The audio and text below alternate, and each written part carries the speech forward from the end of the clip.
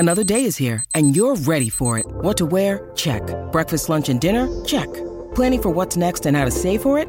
That's where Bank of America can help. For your financial to-dos, Bank of America has experts ready to help get you closer to your goals. Get started at one of our local financial centers or 24/7 in our mobile banking app. Find a location near you at bankofamerica.com/talktous. What would you like the power to do? Mobile banking requires downloading the app and is only available for select devices. Message and data rates may apply. Bank of America N.A., member FDIC. To 528 kilometres of range. And Toolmart, the complete tool centre, serving WA for over 40 years. This is Sports Day. Don't change for you. Don't change a thing for me. Yes, good afternoon, everyone. Welcome to Sports Day WA with Peter Vlahos. Great to have your company. Thanks to Hayes and Mardo for the run home. The boys will be back again between 3 and 5 tomorrow. And let me tell you, Paul Hazelby looked nice and refreshed after his week off. Plenty coming up on the program. WA continues to dominate when it comes to cricket around Australia. A big win, not only in the Sheffield Shield against Victoria, but today in the Marsh Cup. They obliterated Victoria. And the big story is that Jai Richardson made a successful return from injury as the West Aussies crushed Victoria by 6 wickets at the Wacker today. I'll speak to Jai Richardson on the program very soon to see how he pulled up. Of course, he's such an impressive player and such an impressive person. So looking forward to speaking to Jai Richardson. Later, we're going to go to Paris and France, and it's all over for the Wallabies. History has been made. For the first time since the inception of the Rugby World Cup in 1987, the Wallabies haven't been able to get out of the pool stage. Massive ramifications, not only for Eddie Jones, the Wallabies, but rugby in this country. And now I'm going to speak to Mickey Collis, and I'll throw him the question. The Wallabies should be front and centre right now in this period. The AFL have just completed their finals and their season. The NRL, likewise, in the eastern states, have just completed their season. There's not a lot happening from a national perspective right now. And the Wallabies, we should be preparing to cheer them on in the quarterfinals and hopefully the semi-finals and even the final. But getting the Australian support that we saw so much of during the Matildas and the national pride that we have in our national teams, we should be jumping on board and supporting the Wallabies. But what they're doing is they're getting on the big bird tomorrow and flying home because they won't be partaking in the quarterfinals. So I'll have a chat to Mick Collis live from France on the fallout of what has been an absolutely disastrous World Cup campaign for our national rugby team. But the big story today for the good oil for Cobram Estate, premium Australian extra virgin olive oil, that Lachie Schultz. And as a broadcaster, I love broadcasting Lachie Schultz. He's an excitement machine. He's an X factor in the AFL, not only for the Fremantle Dockers. And I was quite surprised and quite shocked in some ways when he requested a trade to Victoria, and in particular the Collingwood Football Club. And the Fremantle Dockers, I think, have been surprised like many. And this is what they said in the statement. It was short and it was brief. That Lachie Schultz has today inquired about the possibility of returning to Victoria for family reasons. Freo says, as we know, he's a contracted player for another year. He's a required player who still has a year to run on his contract. Now, what are the reasons why he wants to go back to Melbourne and in particular Victoria and the Collingwood Football Club? Is it him? Paul Hazelby did mention in the run home it may have something to do with his partner. But we have to respect whatever his decision may be. Is there something inside the football club that he's not comfortable with? Or is it more a personal matter? We don't know at this point in time. But they've lost Liam Henry, who at the moment there are discussions for him to end up at St Kilda. Fremantle yet to do the deal. But losing Lachie Schultz is a significant blow. Because I just love the way he plays. He shows real passion. He's got fight in the game. He gets the hard ball. And he kicks a terrific goal. And he's one of those really exciting players in the Fremantle Football Club. So we'll just have to see the way that plays out. In other AFL trade news today, Todd Goldstein is now officially an Essendon player. What's interesting, there's Geelong veteran Tom Hawkins remains unsigned for 2024, and Sydney are bracing for tense negotiations with Melbourne and Collingwood over contracted targets Brodie Grundy and Taylor Adams. Now, the Swans have their sights on Grundy after the Demons pulled the pin on their attempts to partner the ruckman with captain Max Gawn.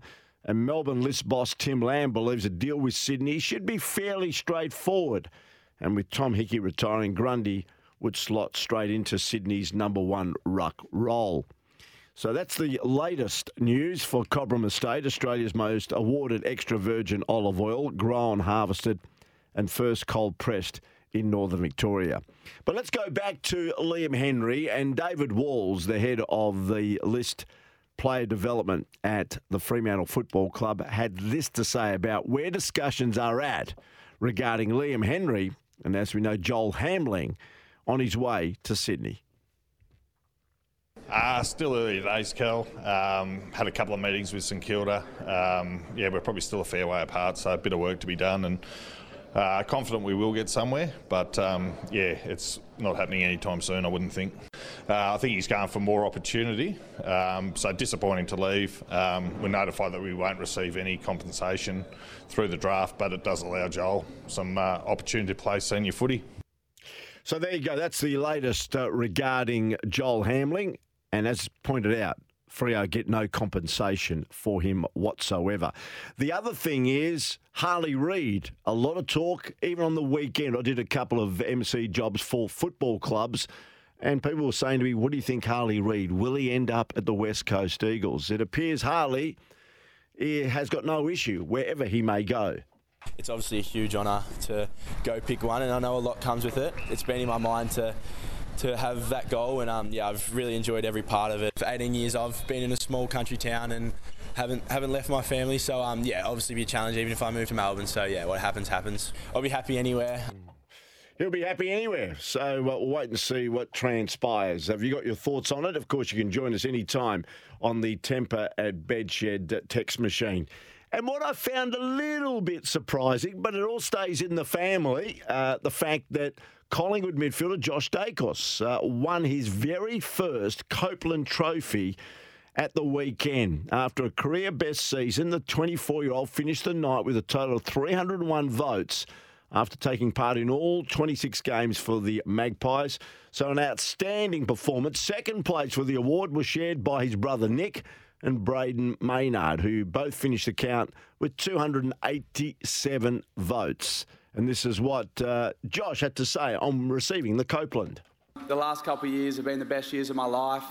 I love being a part of this club from day one. I think ever since Fly, you've come in to see the impact you've had on all of us. I can't thank you enough. It's been amazing. And then to all my teammates, I love playing football with you every weekend.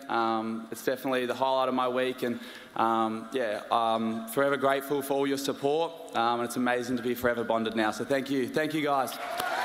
Yeah, so there you go. Well done to Josh Dacos, winning the Copeland medal for the best and fairest of the Collingwood Football Club, ahead of Nick and Braden Maynard.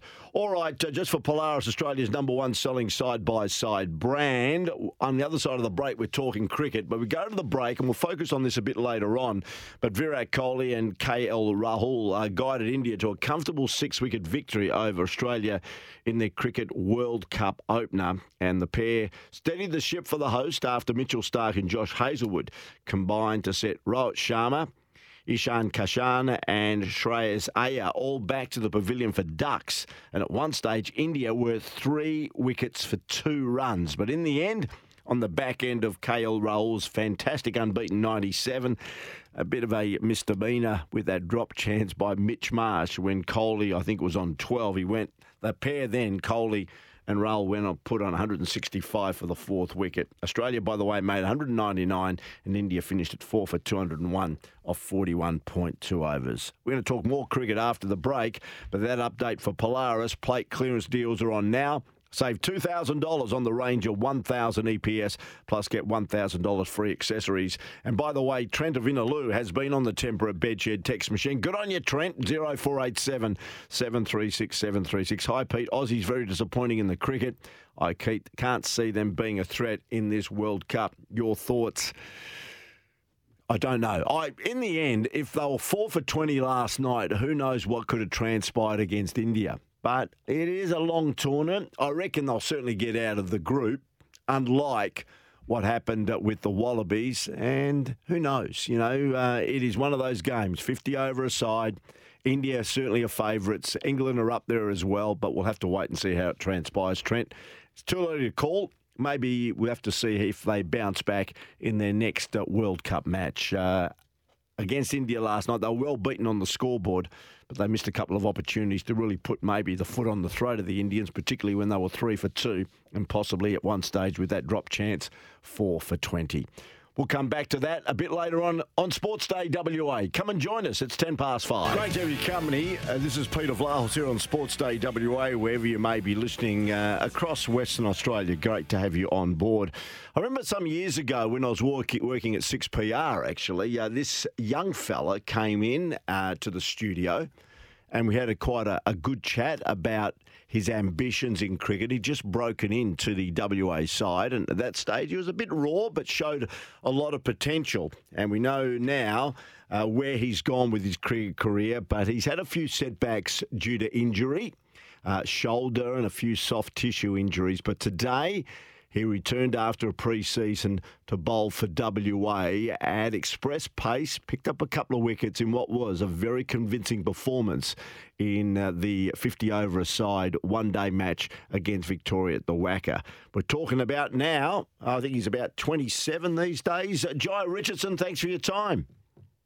No worries. Thank you for having me. Is it 27 now, mate?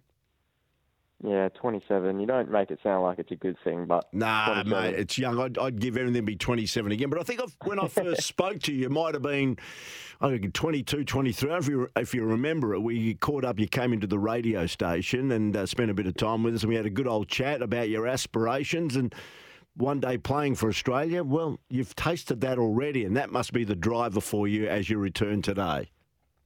Absolutely. Getting back to Test cricket would be ideal. Obviously, watching a World Cup from home is not the easiest thing to do, but like you said, it just gives that drive and gives you that hunger to play good cricket. So hopefully we can just stay on the park for a bit more than 1 or 2 games this year. So what have you done before we go to the game that was played today? And you were a significant part of that. What have you done to make sure that your body is stronger and healthier for the toils of playing cricket this summer? I think it's just been a really slow process. I had surgery on my hamstring back in March or something like that. So it's been quite a long road back, but the conversation before it even happened was that it was purposefully going to be long to do exactly what you said, make sure that the body is 100% right. And we didn't put any timelines on returning to cricket. I know with injuries and stuff, you talk about the 6 to 8 weeks, the 8 to 12 weeks, or, we're going to aim for this game or aim for that game. It was, even risk coming back a little bit later just to make sure that everything was 100%. And, I got through today, touch wood, with no issues. So, it's just been a very slow process. When you look at your career so far, and you're still a young man when it comes to cricket, there's no questions about that. Did you try and rush yourself back previously from injury that led to another issue, or was it all planned? Look, it is planned, but I think hindsight's a wonderful thing, right? I think, going back with a few issues that I've had, probably did rush back a little bit too soon. But I suppose while it's happening, you have all the physios and the doctors and stuff. You trust them in their preparation and what they tell you to do. But I think with this particular injury and surgery, it was a really nice reset. It was just to reset everything. I think the last 18 months, like you said, I guess the theme of my cricket was get injured or pick up a little niggle and then play as soon as I'm readily available and then do something again. So, yeah, this was definitely that reset that was needed. So hopefully we can continue a prosperous season and actually play a few games. Yeah. So is it more the shoulder, Jai, that's been the problem or the soft tissue? Like you mentioned the hammy at the top of the chat. What has been the major concern for you? Just soft tissue stuff, to be honest. Shoulder has gotten to a point now where it's been 3 or 4 years post-surgery. I think it's gotten to a point where it's going to stay. I mean, my throwing and stuff is still improving. We're working really hard at that. We have baseball coaches coming in and pitching coaches and stuff to help our guys with their throwing.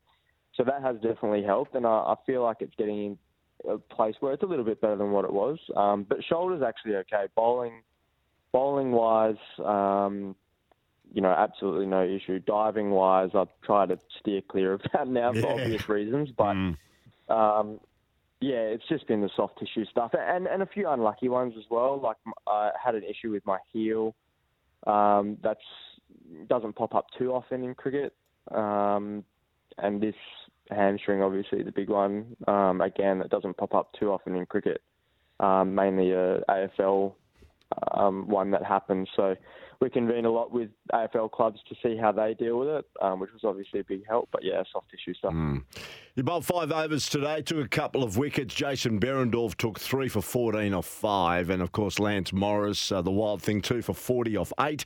And Andrew Tye chipped in with 3 for 14. As we know, he's a wily old bowler, is Andrew Tye. It was a great all-round performance by the WA bowlers to rout Victoria for 107, and they were bowled out in under 22 overs. So it was a pretty impressive performance. Yeah, it was good, and I think the scoreline shows how lucky we are in WA. I mean, there's very rarely in one-day cricket one bowler that goes nuts. We all sort of chip in. Dorf at the top of the order is impossible to stop. AJ just cleans up as he usually does, and Lance has got that aggressive factor and that I guess that, what people want to watch, a bit of raw pace and bowling those short balls and stuff. It's entertaining cricket. So, I mean, everyone chips in, and that's the beauty about what we've got in WA at the moment. I was talking to somebody on the weekend, cricket buffs, who were just saying they cannot fathom the depth of cricket in this state. Now, we won the opening Sheffield Shield match against Victoria with, a lot of young players coming into the side at the expense of some of the seasoned campaigners and experienced players that are representing this country. And here we are today. You've now won, that is WA, 12 straight matches in the 50-over competition, and you're the defending champions. It's amazing where WA cricket stands at the moment, Jai. Yeah, and I think a big part of that as well, especially our younger bowlers coming through. We obviously had a pretty inexperienced bowling attack going into that Shield game, our first Shield game at the Wacker. But we saw that they performed, and I think a big part of that is we've put a very big emphasis on, without going into too much detail, we've essentially got a bowling philosophy that we've all come up with and chipped in and worked together on about how we want to go about our business. And we've actually made a conscious effort this year to pass that on down to our younger players and down to our pathway players, just so they know that when they do get the opportunity, because it's not a matter of if, it's definitely when, whether or not that's players playing at a higher honour or getting injured or anything like that. We know that's just what happens in cricket, that they know what it takes and how we go about our business as Shield players to then go out and perform. So you look at someone like Liam Haskett and his development over the last 12 months, just being in the program, he's improved tenfold. So I think that sort of stuff definitely helps. When you look at Jai Richardson, you can play in all forms of the game. As we know, you played for the Scorchers in the BBL. You've played now in the Marsh Cup, the 50-over-a-side. You've played in the longer form of the game. You've played in the IPL as well. Are you going to manage yourself maybe this summer to make sure that you get through? Or is it a case of, I can play as much cricket as I like? Is that your mentality going into a brand new season? It's a tough one. I think you've got to look up, what's coming up. but I think having said that, I think I'm in a better place than what I was last year physically. So I think, if we look at a few of the Aussie guys who have played now an Ashes tour into a couple of away tours, now into a World Cup, I think come Aussie summer there hopefully is some opportunity there. So I'd like to be playing some sort of longer format cricket this summer. That would be the ultimate goal. But we've got to play a few more things before then. So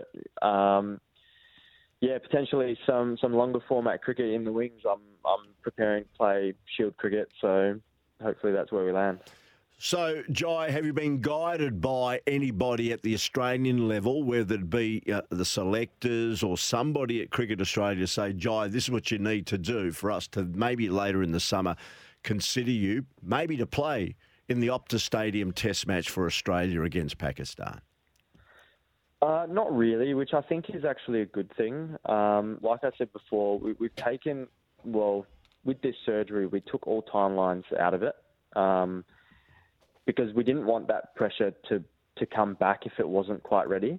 There was obviously a very tedious rehab program and a lot of boxes to tick before getting out there and even playing today. So that's sort of been passed down and put into the trust of our WA program, and just to get back to playing and not having that you've got to be ready by December, whatever it is, or you've got to be ready by November, whatever it is. It's just about, trusting the process and getting out there and playing. And then hopefully the performance comes from there. Good stuff. And as we let you go, no doubt you're working pretty closely with Kate Harvey. Yeah.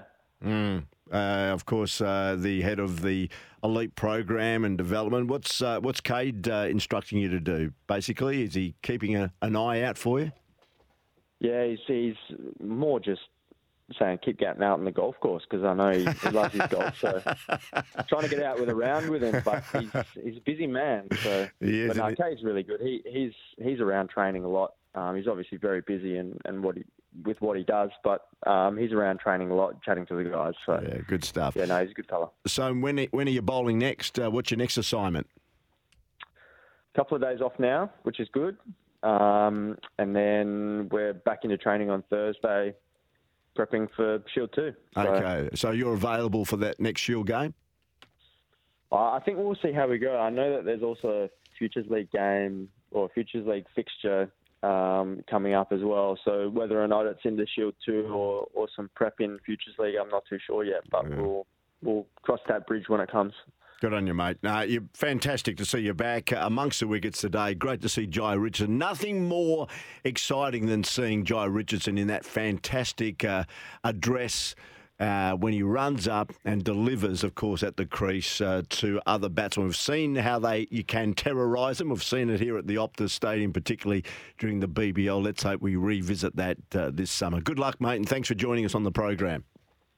Thank you. No worries. Thanks for having me. Good on you. 5:27. Jai Richardson joining us from the West Australian cricket team. A big win today. When you look at what they did, they are just flying at this stage, the West Australian cricketers. They completely obliterated Victoria, and the score, for what it's worth, Victoria all out for 107 off 21.1 overs, and WA made those runs, 4 for 109 in the 24th over. So very, very convincing win by 6 wickets with 26.2 overs remaining. Back with more in a moment here on Sportsday WA. Of course, you can catch up everything what's happening in the AFL trade period on AFL Trade Radio, all thanks to Continental Tires. And there's been a bit of activity today, and we'll come back to that in a moment regarding one of our own, very much the Fremantle Dockers. Lockie Short's wanting out of Fremantle. But let's get into the top 5 at 5. It's all thanks to Novus Auto Glass. There's a Novus Auto Glass near you. 13, 22, 34. Here are the top 5 stories across the weekend. Number 5. No, not really, I don't think. Maybe in a video game or something, but definitely not in real life, that's for sure. I just went out there with just some good intent and had my plans and my processes, and just seems like everything went my way. I felt like I've been hitting him reasonably well, but probably not that well out there. So, yeah, I definitely did surprise myself. That's South Australian's Jake Fraser McGurk, who set a world record for the fastest century in a 50-over match, even though South Australia were beaten by Tasmania by 37 runs. But everybody was talking about that effort, which was quite incredible. Despite never having scored a century in any form before yesterday, Fraser McGurk only needed 29 balls to reach triple figures, 2 fewer than South African great A.B. de Villiers in an ODI back in 2015. The next fastest ton by an Aussie in a domestic one-day match was scored by Luke Ronke, which was 22 deliveries slower. He smacked 23 boundaries, 13 of which were sixes. Number 4. David Vlahos goes to ground and now's the space for Scotty. Darting down the right. Tries to step his way. The offload, brilliant for Rodrigo Mata. And they might still have a chance to win this, Portugal. Samuel Marques just strikes it superbly. He's put Portugal in front with a minute to play. But the clock ticks. They're trying to absorb it.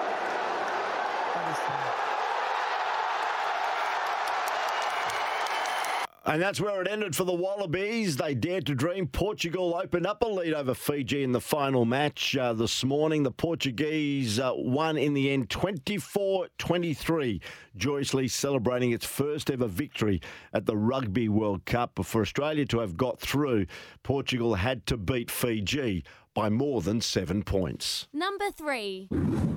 First time he's gone long. Tomiasu's the target. Now Kai Havertz. Aki close to him. Martinelli's deflected it off Nathan Aki! Back in the Arsenal team! Back in business! It feels like a crucial, critical blow to the champions! It has taken until into the 87th minute, but Arsenal's persistence pays. Martinelli's first goal in 12 games for club and country. This is about to mean more to it than ever before because the final whistle blows. Arsenal beating Manchester City by Martinelli's goal to nil. Yes, a big win for the Gunners over Man City, and that result means that Tottenham Hotspur, led by Ange Postecoglou, are top of the English Premier League after 8 games. 20 points, Arsenal 20, and Manchester City have slipped the reigning champions back to third on 18 points. A couple of big games last night. Brighton and Liverpool 2-2, and West Ham and Newcastle also 2-2. Number 2. In the air, could it be a fourth? Oh, put down. 2 players coming towards each other. Mitchell Marsh puts it down. How big a miss is this? And he's done that, but it's gone the distance. And it's a finish. Even Brown is sitting down. He wanted to chip it over extra cover. 1 bounce for 4. Instead it's 6. Instead it's a win for India. Yeah, it's a good win for India, and as you heard Mitch Marsh dropping that catch, it would have been 4 for 20, and who knows? It might have been a different story, but we never will know. Number 1. Wagner from long range to the goal square. Cox from one way, aim on the other. Schiltz, he put it all together in his mind and he executed it. Absolutely pinpoint perfect. Lucky to get away with it. O'Driscoll, Brayshaw waited for the runner, and now it was Clark with a slider, and he's got Schiltz out the back. Well, Schiltz with a big blow early in the final turn. Lever and Hunt looked at each other as Hunt's ball pocket picked by Schiltz. Wow! Yeah, some of the highlights of Lachie Schultz in the purple. Looks like those days have come to an end. The top 7 there for Novus Auto Glass. Don't let your old windscreen end up as landfill. Call Novus Auto Glass 1322 34. Just before we take a break, for our friends at Irrigear, to save time and water, former Australian great Stephen Moore has said urgent action is needed to save rugby in Australia following the Wallabies' disastrous World Cup demise. And for Irrigear, that offers expert advice and better irrigation solutions to save time and water, Irrigear is here. We'll go to France next and speak to Mick Collis about the Wallabies' demise. Welcome back to Sportsday WA with Peter Vlahos. We're here for the Kia EV6 GT, the World Performance Car of the Year, and Toolmart, the Complete Tool Centre, serving WA for over 45 years. And, of course, you can join the Red Army this NBL season by becoming a Perth Wildcats member today. Just go online to Perth Wildcats. Well, there's been a World Cup and it's currently underway, but unfortunately Australia's participation ended overnight. And we're talking about the Rugby World Cup in France. The Wallabies, for the first time in their history, have failed to get out of the pool stage. A man that has been right on the spot for Sportsday WA has been Mick Collis, and we go to Paris now. Mick, thanks for your time. Yeah, Pete, my pleasure. And it's really hard to listen to you say that. The fact that the Wallabies, who have won the thing twice, now don't even make it out of the pool stages. And I can't believe what a fall from grace we've had in the last 20-odd years, because that's hearing it from you that it hits home. This tournament's been an absolute disaster for the game in Australia. Well, the Australians at one stage could care to dream, because Portugal opened up a lead over Fiji in the final match of Pool C, as we know, in the early hours of this morning, our time. And in the end, Portugal caused an upset, but they didn't beat Fiji by enough. No, they had. So for Australia to get through, Portugal had to deny Fiji getting a bonus point. So in rugby, you get a bonus point if you finish within 7 of the opposition, whether you win or lose, or if you score 4 tries, and again, whether you win or lose. So the final score, I think, was 22-21, and a fantastic game, but just that 1-point margin meant that the Fijians got the bonus point, which then that put them level with Australia. But because Fiji had beaten Australia, Fiji goes through. And look, I was happy for Fiji. And the Portuguese, they've been the breakout team for me this tournament. They were very, very good against Australia. They got a guy in the sin bin for 10 minutes, and Australia scored 3 tries in 10 minutes. And that was the only difference between those two teams all night. And then they came out last night. They've never, ever beaten Fiji. In fact, that was the first game they've ever won at the World Cup last night. And it was against Fiji, who are a team in the quarterfinals. So those players, they were all in tears at the end. It was just beautiful to watch. I sat in a little French cafe. It was packed full of rugby fans, and you know, a lot of the Australians were obviously hoping that the Portuguese would go ahead and win. They were up by 7 for a long time, but then Fiji kept coming back, then Portugal to go ahead. But I think for me that Australia being kicked out is the kick in the backside that the game needs in Australia, because I think if we had have snuck our way through, Hamish McLennan and all the power brokers would think, yep, it was all part of our plan, everything's fine, we can just carry on as normal, and we can't. So it was kind of, while I'm disappointed Australia didn't go through, we lost 2 games, we didn't deserve to be there in the quarterfinals. I think Fiji did. So, look, a good result. But, yeah, Portugal, fantastic, got home last night. I think you basically summed it up. It would have been an unjust had the Australian side gone through after being dealt at the hands of the Welsh and, of course, to Fiji and, of course, having those ho-hum victories over the Minnows, Georgia and Portugal. Now, the asset is on Eddie Jones. He's got a 4-year mandate, and we know he blooded a lot of fresh Wallabies with an eye to the 2027 World Cup on home soil. I gather the pressure will be really on him to turn it around in 4 years' time. Yeah, well, and the annoying thing about Eddie's always been talking about, planning for 2027, the home World Cup. As we've spoken about, we saw the interest with the Matildas, so Rugby Australia were kind of getting behind him to have it for 2027. But the fact that we've now been kicked out in 2023, they're going to lose sponsorship money, they're going to lose interest, participation rates normally rise after a World Cup because there's some interest.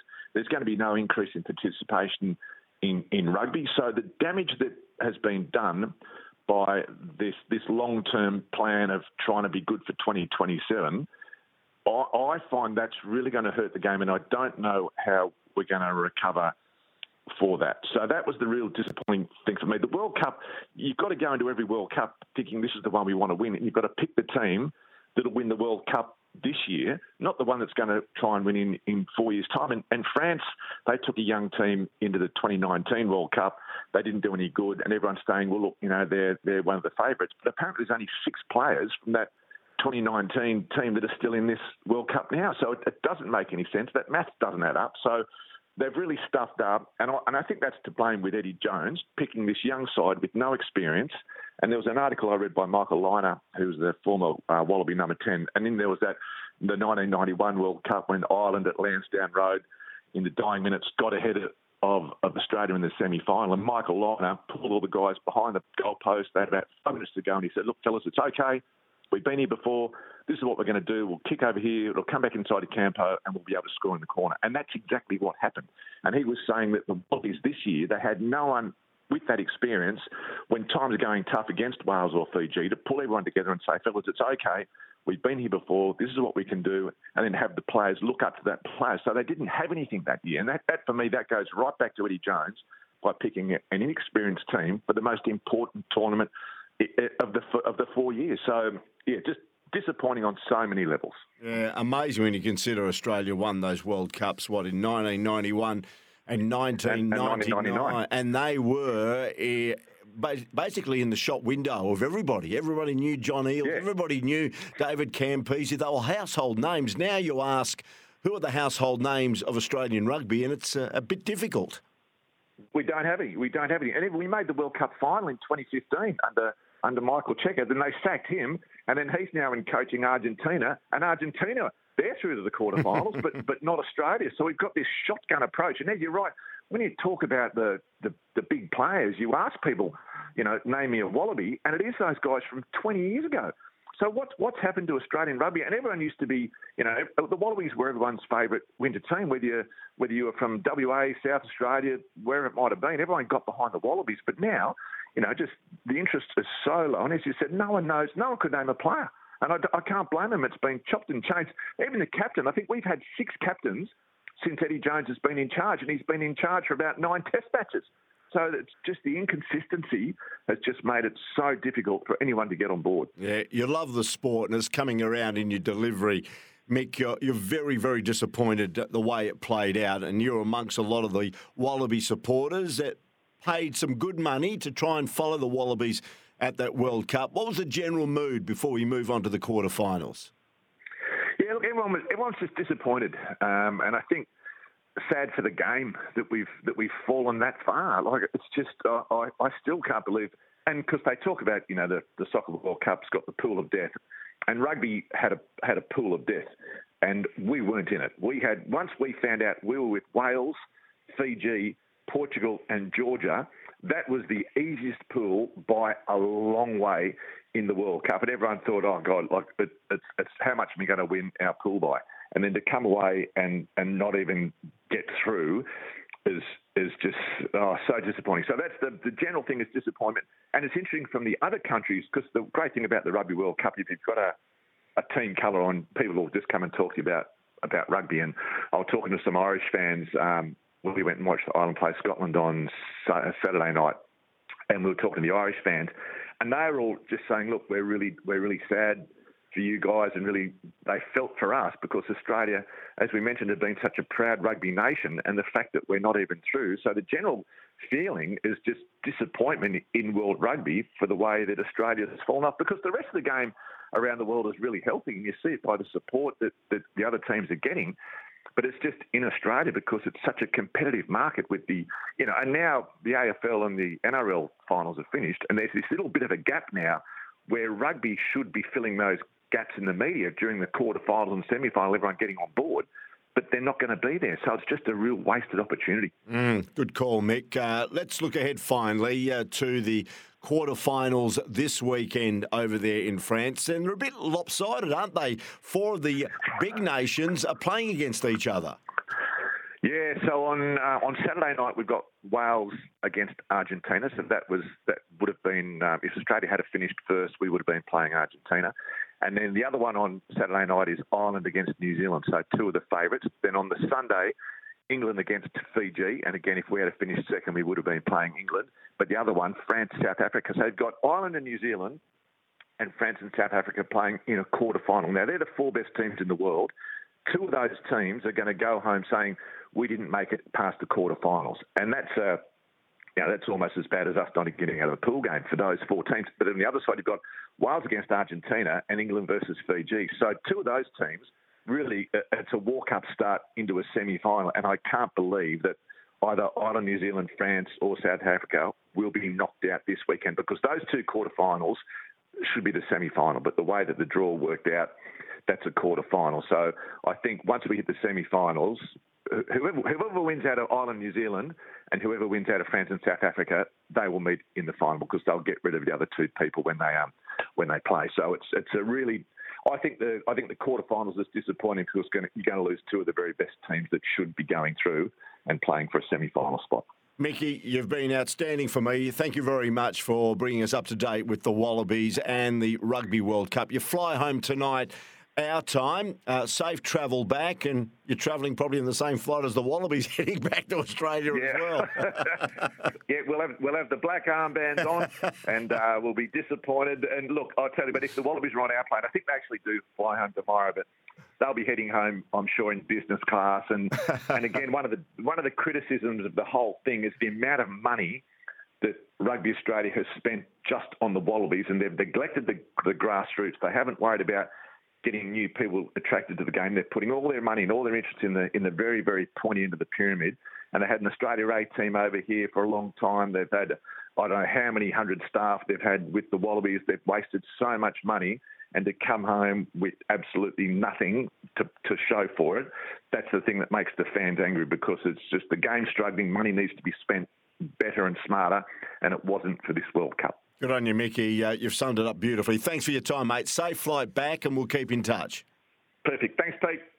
Mick Collis there, our SEN Sportsday WA rugby expert. And you could just hear in his voice the disappointment of what transpired. He was there at ground level watching the Wallabies just basically disintegrate in front of all those Wallaby fans that went over there to France to hopefully see Wallabies progress deep into the Rugby World Cup, but it wasn't to be.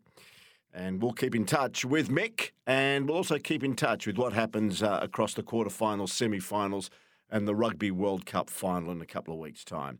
That's it for me. I hope you've enjoyed the program. Thanks to Paul Heath, my producer, and also Brian for panelling the program. Just before I go, letting you know that Beaumont Tiles is giving away a trip for two to American football's biggest game worth over $70,000. All you need to do is just shop in-store at Beaumont's before November 12, and you're in with a chance to win. Good luck. T&Cs do apply. I'll be back again tomorrow from 5, straight after the run home with Hayes and Mardo. Hope you've enjoyed Sports Day WA for the Kia EV6 GT World Performance Car of the Year, and Toolmart, the complete tool centre, serving WA for over 45 years. Have a good night, everyone. See you tomorrow at 5.